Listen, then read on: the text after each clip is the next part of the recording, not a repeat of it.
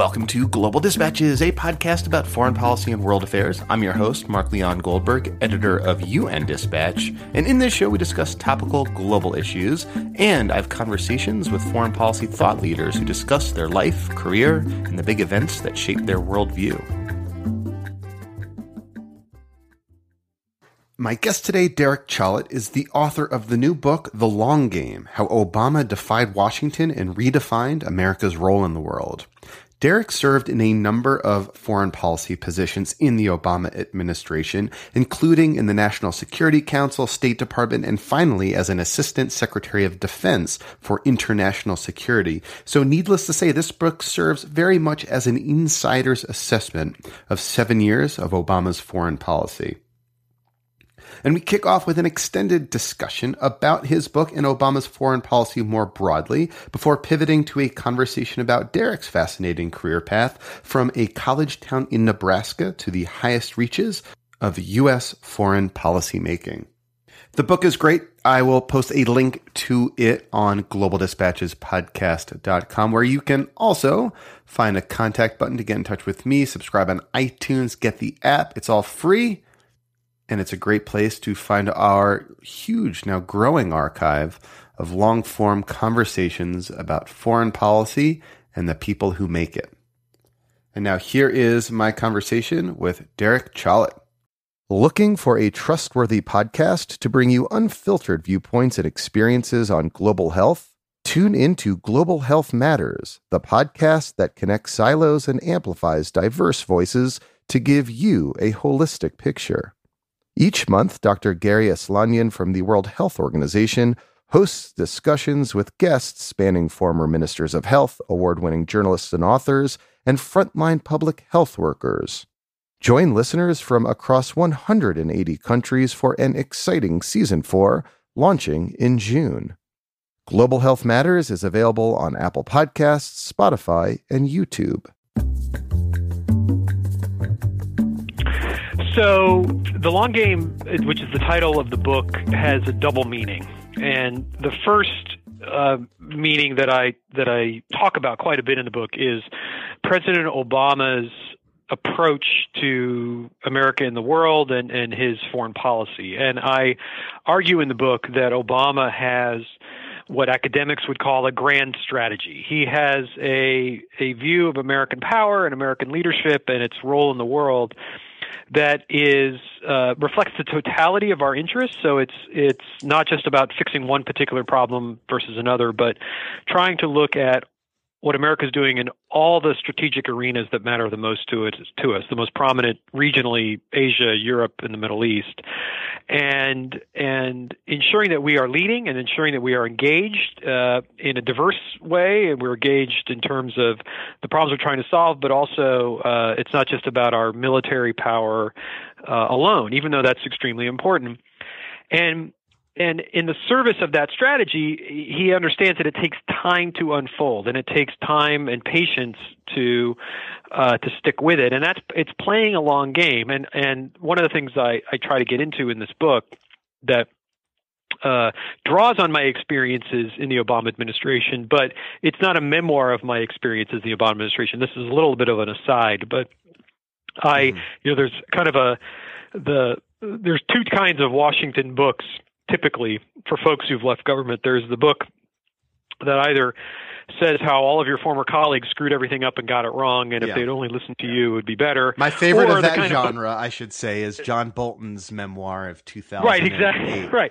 Some are more Against All robust Enemies, and shameless than others in terms of how they go about doing this. But then the other kind of book is, and I'm being a bit facetious here, but it's the book that shows how the author played such an indispensable role and was in the middle of all these historic events, right? And so I try to break the mold a little bit in this book, where clearly it draws on my experience, but it's not about my experience. And what I want to try to do is offer an inside perspective of Obama's decision-making, his foreign policy approach, and the challenges to that approach. And that's the other important piece of this, which is sometimes I found, and I've been talking about the book quite a bit recently since it's been published, it's shorthanded as a defense of the Obama administration. And it certainly is a defense. I try not to be defensive in terms of how I talk about it.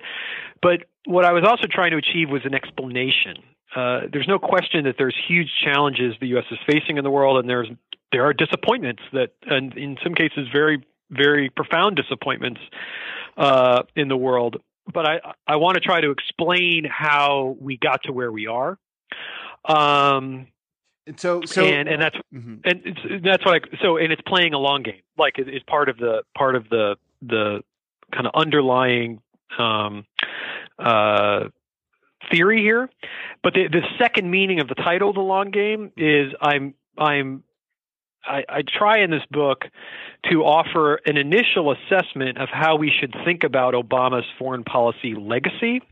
Now, I understand we have 6 months left in this administration, and there's history still yet to be made. But if you think of the debate we're having right now in terms of the campaign and the next presidency, it's very much about Obama's legacy and what has gone right, what's gone wrong in the last 7 years. So I contend in this book that in history's long game, we will reflect back on the Obama years as ones that were quite positive for America and the world, years of renewal of American leadership and a repositioning of the United States when it comes to approaching certain problems around the world and being able to bring countries together to try to solve problems and make people's lives better. So that's in a nutshell the long game. So can we maybe disaggregate those two definitions, and maybe you can walk me through a few different examples, or one example of how these different definitions of the long game are being made manifest. So in terms of the grand strategy approach, could you describe, and I know you do in your book, how that idea, the grand strategy, was implemented at a granular level? Like, walk through a decision that contributes to the sort of grand strategy that you describe as sort of having a long strategy. Sure, and this is what Obama has what academics call a grand strategy. I never heard that phrase uttered inside the Situation Room. But when you think of the kind of the totality of American interests, not just foreign policy, but also the health of America here at home, and whether it's our economy or how we are changing as a country, those are inextricably tied. And there's no question that when President Obama took office in 2008. The United States was a declining power. We were a country that, of course, was in the middle of the worst financial crisis since the Great Depression. There were 800,000 Americans losing their jobs every month. We had entire sectors of the U.S. Economy hanging in the balance, whether that was the auto industry or the banking industry. And if you looked at America abroad, the instruments of our power were weakened.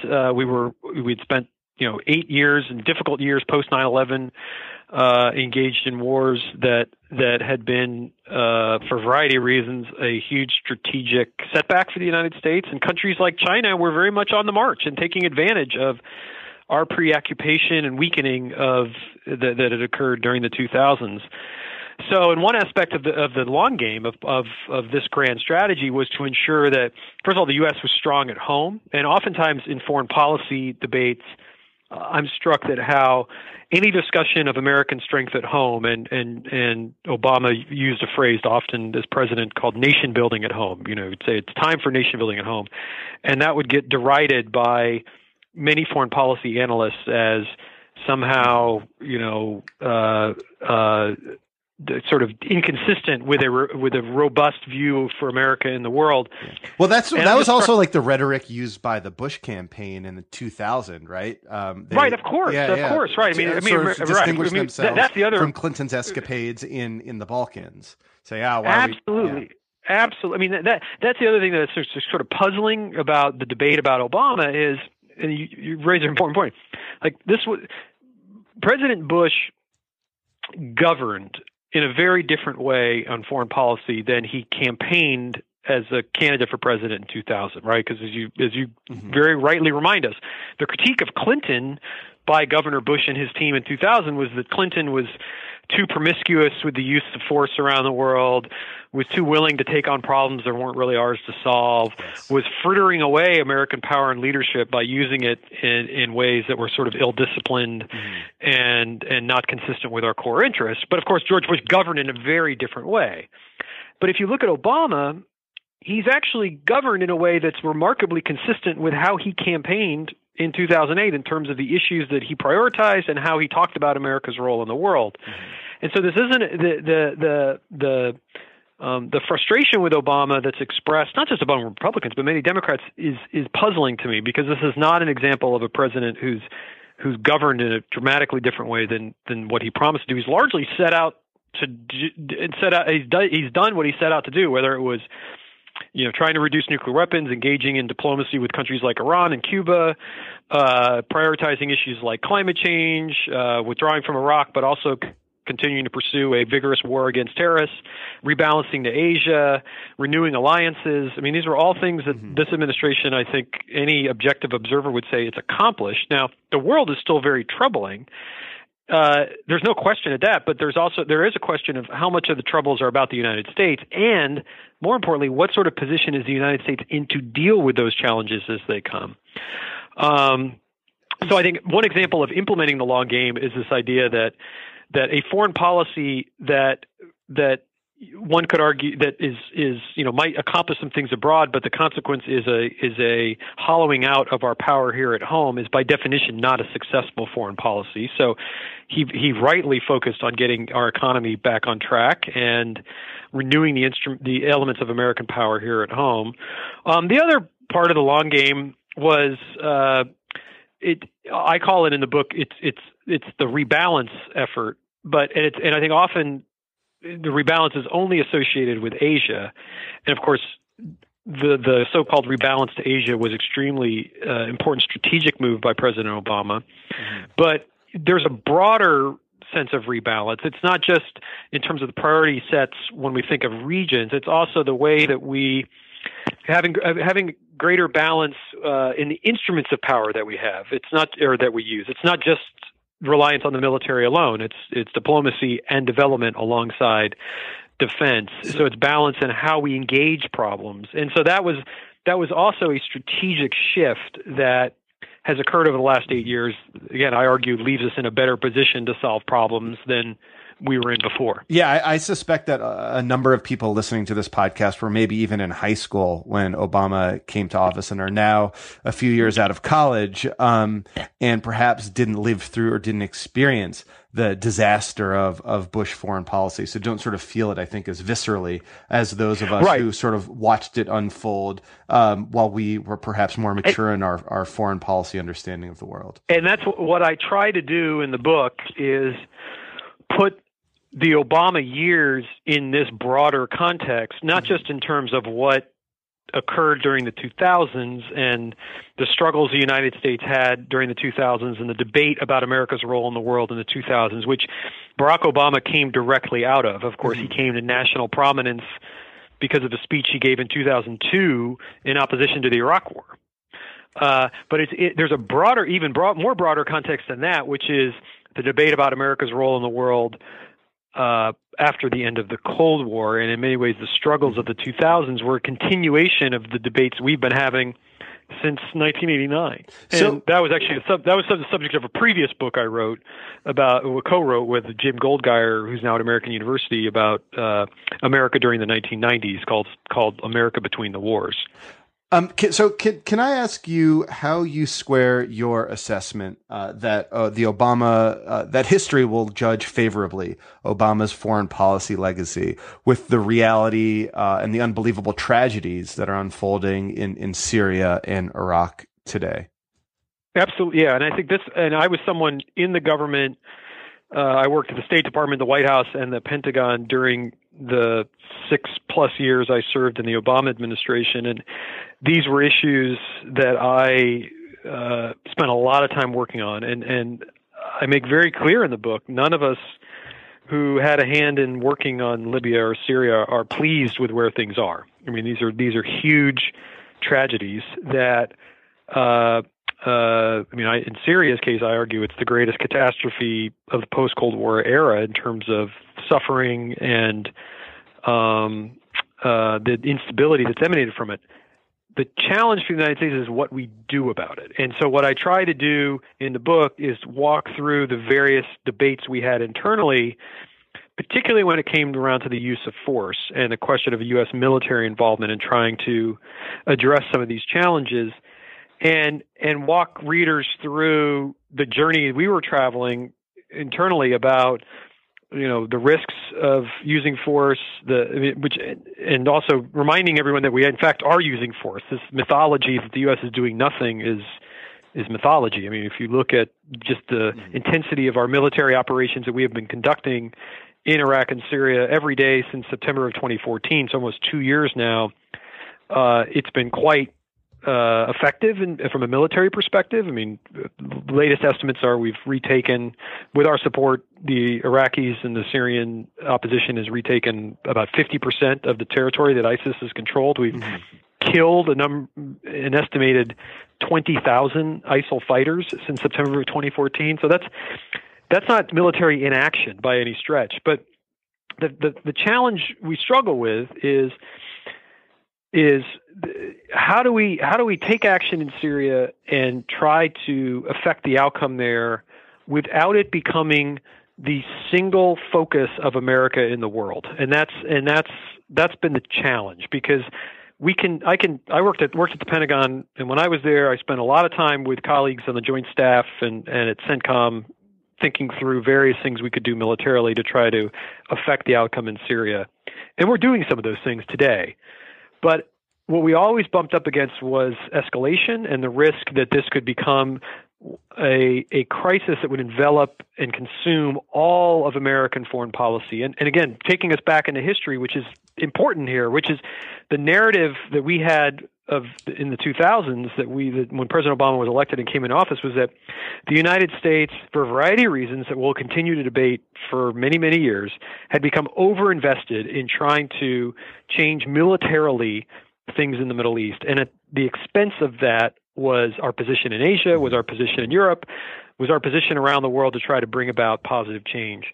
And we wanted to try to avoid that imbalance from coming back again. Now, it's not to say we tried to stay out completely, and I just don't think that the facts bear that out. But it was trying to achieve that balance where we can affect the outcome, but do so in a way that does not harm our larger interests, trying to keep the long game in mind. And I think, what I hope readers take away from reading the book, even if they end up still disagreeing with the approach Obama's landed on when it comes to a situation like Syria, is just how hard this is. That there are no silver bullets to these crises. I mean, I think back to the debates we had, and I talk about this very honestly in the book. I didn't win every policy debate internally in terms of what I thought we could be doing or should be doing, and in retrospect, there are things we could be doing differently. But I can't say today, even with those different policies in mind, that it would have made a major change in the outcome on the ground in situations like Libya and Syria, and that's a difficult one for us to handle. So looking at sort of the next administration, and chances are it'll be Hillary. I know you have worked in the State Department, with her, under her. How concerned are you then that sort of her attitude, her foreign policy sort of disposition differs from Obama in sort of that kind of fundamental way in which Obama seems to be guided by these principles of restraint that you describe that sort of have led him sort of to not escalate in the Middle East? Well, to me, it's not restraint for restraint's sake, right? This is not a situation where, and I think this is kind of a fallacy of Obama's foreign policy, that this idea that kind of we're this withdrawn country that doesn't really engage in problems, and we're trying to stay out of everything. I mean, we are more engaged in more places, in more ways than we were 8 years ago. And part of the problem with the debate we have about America and the world is that it gets solely focused on what are you doing militarily. Mm-hmm. Now, we're doing a lot militarily. Just even take the Middle East, for example. We have more forces in the Middle East today, far more than we had pre 9/11. We are, our core security relationships, we're doing more in terms of arms sales to the Gulf Arab partners or support for Israel militarily than we did 8 years ago. So, it seems to me this is kind of the perversity of the Washington debate a bit, mm-hmm. which is that the sole metric is, do you have 150,000 troops in Iraq or not? Right? It's not. So I think part of what Obama's tried to do, and this gets to your question about Secretary Clinton, is offer a more subtle, sophisticated definition of strength and American power than just military force alone. And Secretary Clinton and President Obama were extremely close, successful partners when she was Secretary of State and he was president. Whether it was the initial diplomatic effort with Iran or the rebalance to Asia or the approach to the Middle East, they were in lockstep. Now, she has, on the campaign trail, articulated some areas that currently where she would do things differently. But to my mind, and I worked for both of them, this is not a 180-degree shift from where we are today. They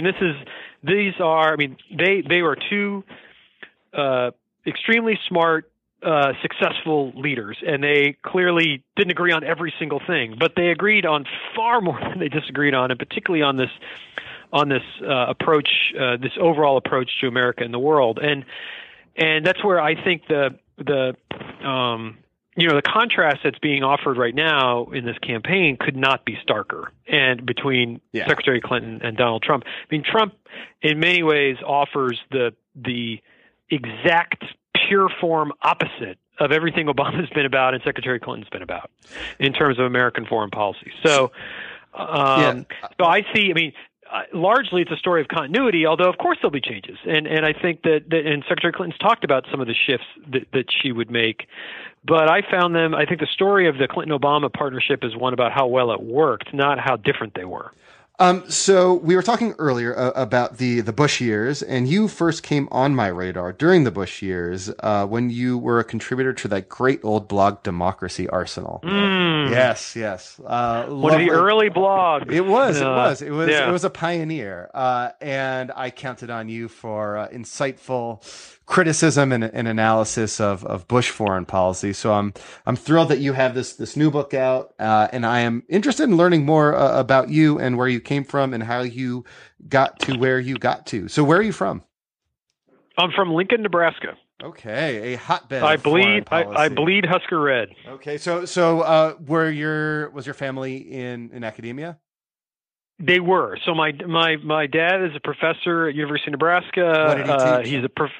He's a professor of plant biochemistry. So okay.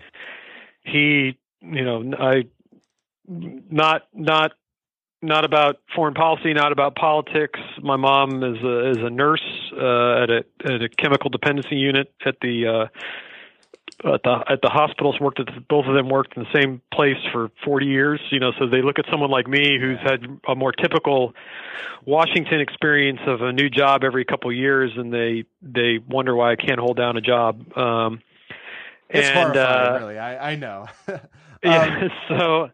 But I went to college at Cornell University in New York, and decided to escape the Midwest. Yeah, exactly. But I went to Ithaca. I don't know how many of your listeners are familiar with Ithaca, but Ithaca is a wonderful town in upstate New York, and many of my fellow students were from urban areas, New York or Philly or LA, wherever, and they all thought Ithaca was a small little town. And I've compared to Lincoln, it's a great college town. It's got a lot to offer. Really rich arts and did you know you intellectual wanted community to go there. Into foreign policy issues? No, in fact, I really and partly it's growing up in Nebraska, where almost everything happens elsewhere. When you grow up in the Midwest, and you're very proud of what you got, but you kind of you spend most of your time looking out at the world if things going on somewhere else. And when I went to college, I was very interested in American politics and American history, and I had the good fortune, I think, like so many people in college, you're shaped by events that occur while you're during those formative years of your life. And I started Cornell in the fall of 1989, and of course, it was just a few months into my fall semester, November 1989, when the Berlin Wall fell. And if you think back to those years in American history, 1989 to 1993, the years I was in college, they were tremendously momentous years for America and the world, from the fall of the wall and the collapse of the Soviet Empire and the reunification of Germany and the first Persian Gulf War. Saddam invades Kuwait in August of 1990 between my freshman and sophomore years. A year later, in August of 1991, between my junior and senior years, sophomore and junior years, the Soviet Union falls apart. And then, of course, in 1992, we have an important presidential election here in the United States. So I became very interested in American foreign policy, America and the world. How did that interest manifest itself? Like, how did you engage with those issues? Well, I mean, in college, I just started taking a lot of classes on foreign policy, and back in the day, this is gonna date me quite a bit, but I thought I would be a Soviet expert, right? So I was very interested in U.S.-Soviet relations, and then obviously as the Soviet Union started to collapse, very interested in that. So I took a lot of courses on the Soviet Union, but also remained very interested in U.S. politics. So I think I soon figured out that my interests were in about American foreign policy, not, and so how America engages with these problems, not so much from the outside in. So I still to this day, I would never presume to be a Middle East expert or a Russia expert or a China expert. I know a little about a lot of issues, but I think of myself more as someone who's a student and practitioner of American foreign policy, and that part of that is understanding not just the world, but how our system works here and the intersection of politics and policy in Washington. So how did you get your sort of first experience, your first job in sort of the foreign policy making machine? Well, I like many people who start out in Washington, I had a series of internships. It started with the summer between my sophomore and junior years in college with my home state senator, then Senator J. James Exon from Nebraska, who's passed away. And I worked for him, but he was on the Senate Armed Services Committee. So one of my issues when I worked with him as an intern was helping him on armed services issues. But then I had a series of other internships, and most important was in the summer of 1992, so 24 years ago, I was the intern on the policy planning staff at the State Department. James Baker was the Secretary of State. Dennis Ross was the Director of Policy Planning. Bill Burns was the Deputy Director, and I was the intern. And it was a wonderful time to be at the State Department, to be working on the seventh floor. And I was the intern. That's such a heady bunch. What was your role as the intern there? I mean, did you find yourself doing actually substantive work? A little. I mean, I was an intern, so I spent a lot of time, kind of like a research assistant in many ways to the folks on the staff doing the work. But because it was such a busy time, and because one of the things you learn, for those of you who've been in government, you know this, but you're always shocked to see how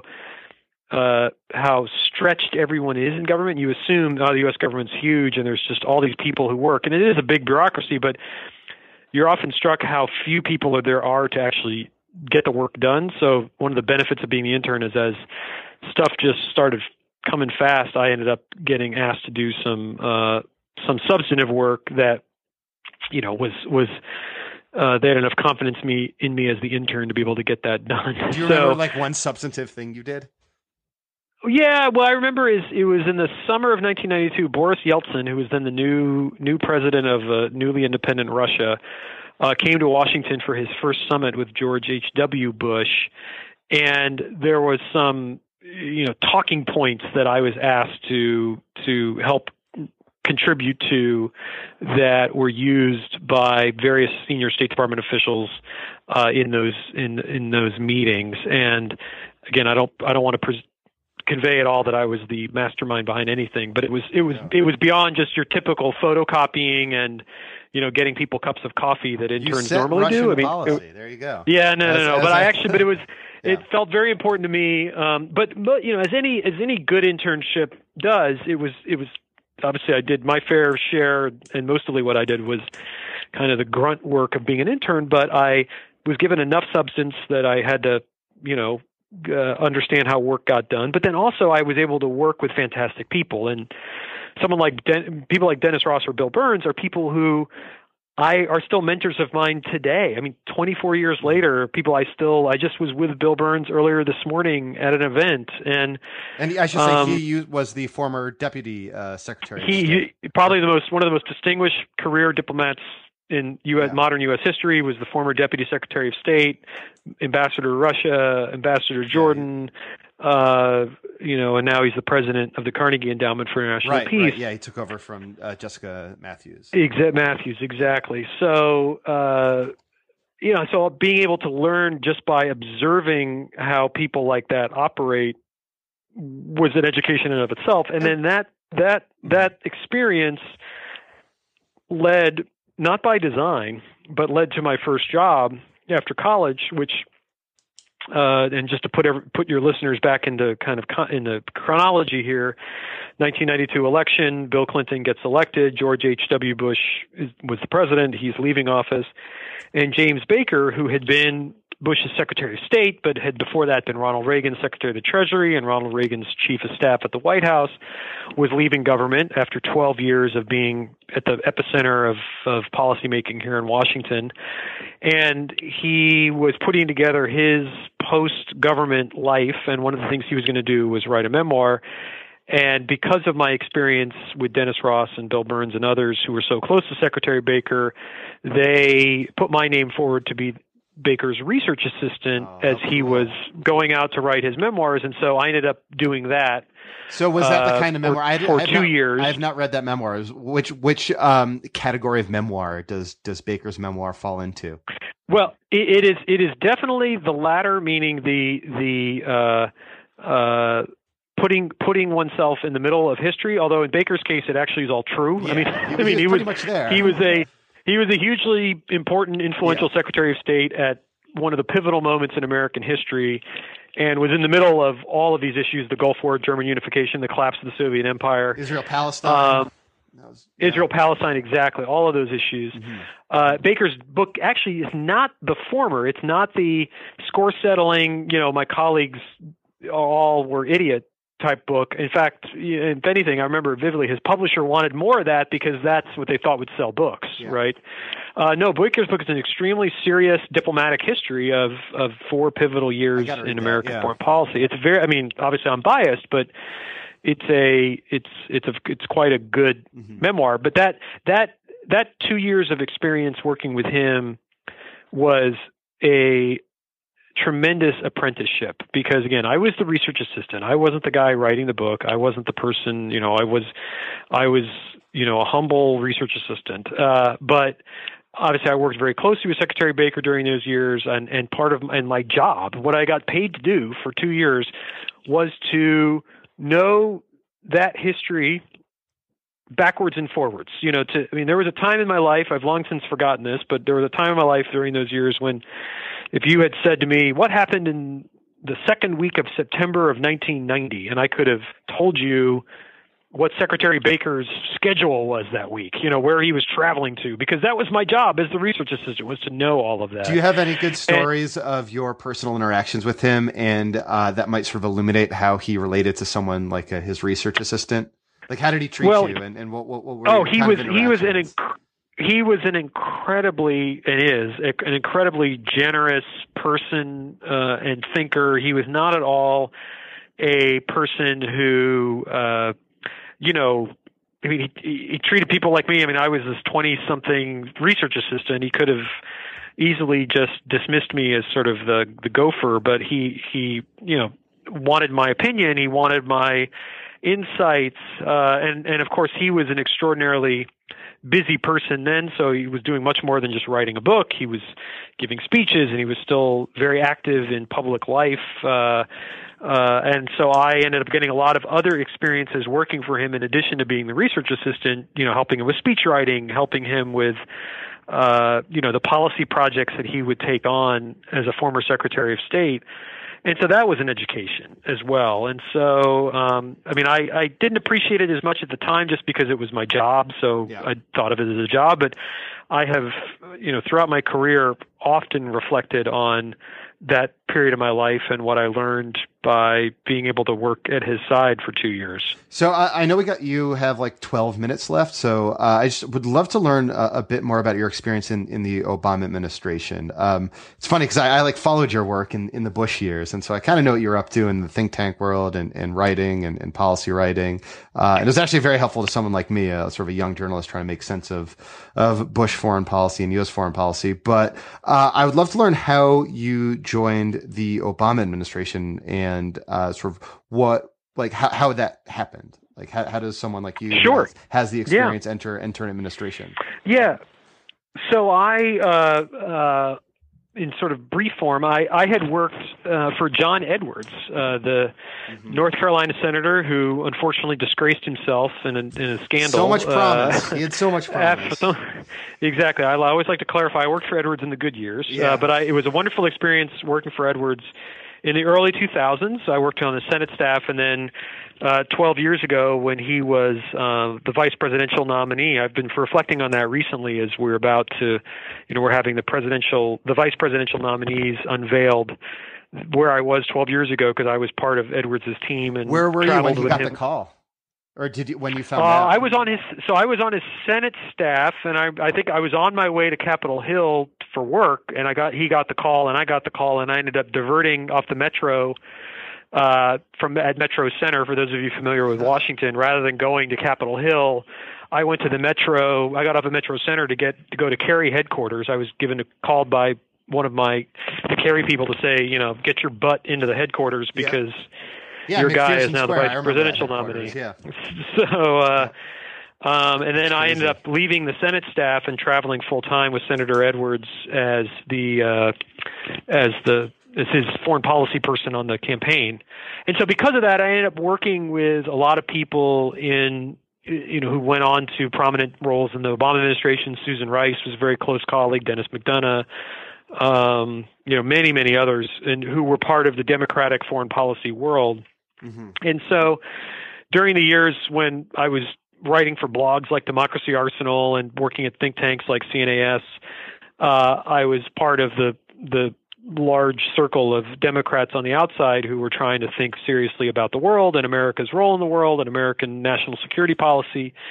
And so when President Obama was elected, one of the benefits I had, I should back up to say, because I'd been affiliated with Edwards for so long, I was able to stay out of the 2008 primary battle between Secretary Clinton and Obama, right? I mean, we forget now because of how well they get along, but that was a quite intense primary campaign that I was not, since I was with Edwards, I kind of could be the Switzerland in a way between the two That's superpowers. Funny because I do remember there being grumbling among Obama foreign policy people that because Hillary Clinton was Secretary of State, that sort of they got kind of shut out of some foreign policy jobs that otherwise probably would have gone to them.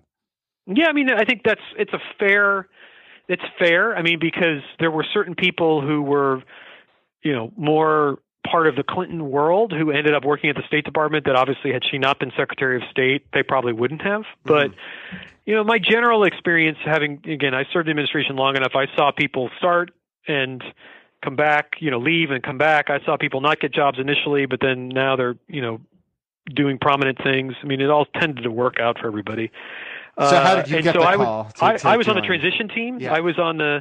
In October of 2008, I got a call from Susan Rice, who I knew quite well, and Susan said, we're starting up the transition process, and it's changed a little bit now, but then it was they had each campaign had a certain number of people that they would start the getting the security clearances for So the idea was the day after the election, the transition could start. So I was one of those people.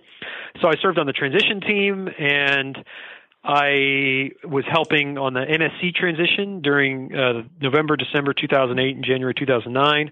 And then I had a job interview with Secretary Clinton during that time to go work with her at the State Department. And I never worked with her before. Like? What was that? Oh, it was terrific. Yeah, it was terrific. How does that work? I mean, walk me through that experience, that moment. Well, it was in her Senate office, and it was a job interview, and several of her senior advisors were in the interview with her, and it was very much a conversation about the team she was trying to build and the role that she thought someone like me could play. And the job we were talking about was the deputy director of policy planning, so it sort of for me was a coming full circle from where my career began in many ways, because it was going back to the policy planning staff. Did you reference your experience as an intern? Oh, yeah. No. And in fact, I vividly remember after I accepted the job, which I basically did on the spot, I received a call from Bill Burns, who I'd stayed in touch with, and Bill then was the Undersecretary of State for Political Affairs, so the number 3 person in the State Department. And he called me to congratulate me, and we had this moment where we were both reflecting on the fact that when we had first met one another, and I was a 20-something intern in college, he was the deputy director of policy planning, and so I was taking the job that he once had when I met him, when I first met him. So, do you remember a specific question that Secretary Clinton or then Senator Clinton asked you, and what it says sort of about her? Well, I don't remember specific question because it wasn't like an inquisition. I mean, it was more of a conversation about how she saw the role of Secretary of State and how she saw the importance of building a team. And I think that's something that you saw with Secretary Clinton, both at the State Department, you've certainly seen during this campaign, that she understands the importance of having a strong team and having people around her that she trusts and having people who are quite good at their jobs. And so that was something, again, we didn't have a prior relationship at all. So this was something we were talking through that. And since I had worked for previous secretaries of state and thought about the State Department, we, asking for my advice about various things in the State Department and the way that I thought the state could be run. Did you know Anne Marie Slaughter ahead of time? Who was? I didn't actually. So I knew. I knew Anne Marie, right? Exactly. So I knew Anne Marie a bit. Like we were both. She was also part of this broad community of folks outside of government during the 2000s who were trying to think seriously about U.S. national security issues. But we were not. But I did not. Never worked for her before. We'd only met a few times.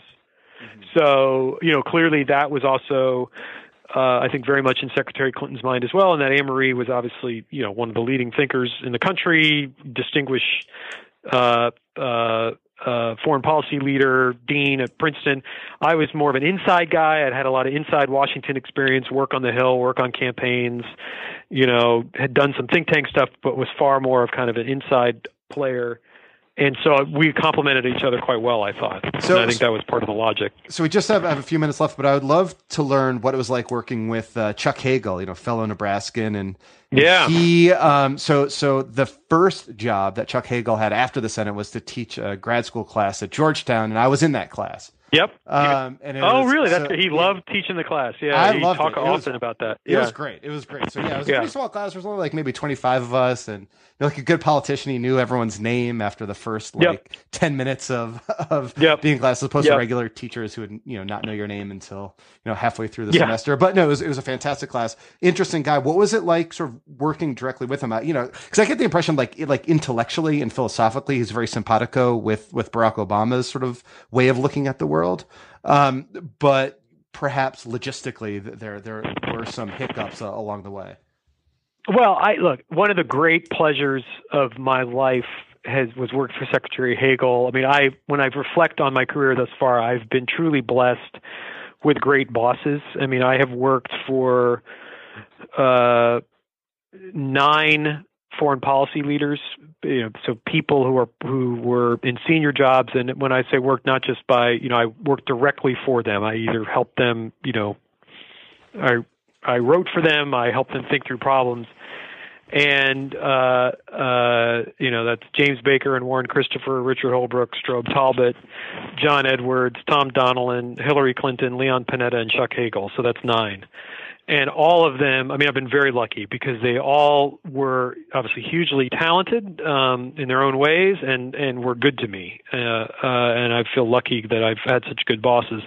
Not that I never had easy days. It was meaning different challenges were presented with each one of those folks. But Hagel was, first of all, obviously he's very loyal to the state of Nebraska, as am I. Yes. And that was wonderful for me just to be working for a Nebraskan and someone who we spoke the same language. We were fast friends in that way, and it was nothing. There's no better way, in my view, to break the ice in a tense meeting to when you're sitting down to talk about what to do about Syria or Russia, and we could at least spend the first 30 seconds catching up on Nebraska football, right? And of course, the way Nebraska football has been going recently, sometimes it didn't help the mood much, but that was a real pleasure. And Secretary Hagel, for the issues that I worked at the Defense Department, and I was an assistant secretary responsible for Europe, Middle East, Africa, and Latin America.